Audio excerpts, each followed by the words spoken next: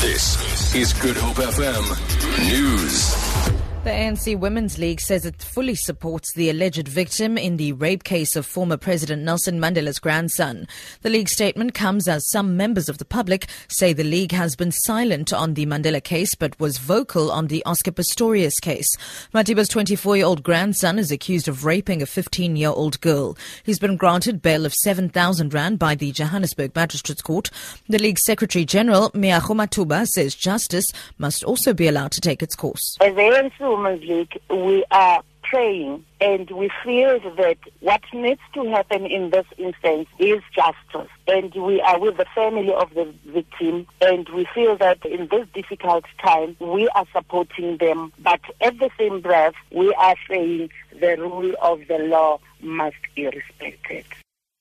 Statistics South Africa says the shortage of electricity has largely contributed to the shrinking of the economy in the last quarter. Yesterday, it announced that the economy had contracted by 1.3%. Major sectors, including agriculture, mining, manufacturing and energy, did not grow. Stats SA says unless uninterrupted energy supply is granted, the manufacturing sector will remain under pressure. Lumkile Monde, a senior lecturer at Wits University, says regional integration could be the solution to some of the problems. In the National Development Plan, we're talking about a regional integration, particularly around our energy sources. There is an argument that we can source some of our liquid fuels. I'm talking about petrol, paraffin, and other things that come out of oil. Angola, we know that could potentially be one of the basic areas. We know that on gas, Mozambique and Tanzania are well endowed to work together as a region and strategize. 22 years after the death of American student Amy Beale, her life's work has continued on the Cape Flats. The Amy Beale Foundation has opened the 6th Centre in Athlone. It's aimed at providing skills training and job opportunities to young people. In 1993, Amy was killed in mob violence in Gugulethu. 4 men were convicted of her murder. However, they were granted amnesty after spending 5 years in prison. The foundation's managing director, Kevin Chaplin. Amy wanted to make a difference. That's what she came to South Africa for. And this is part of that making a difference.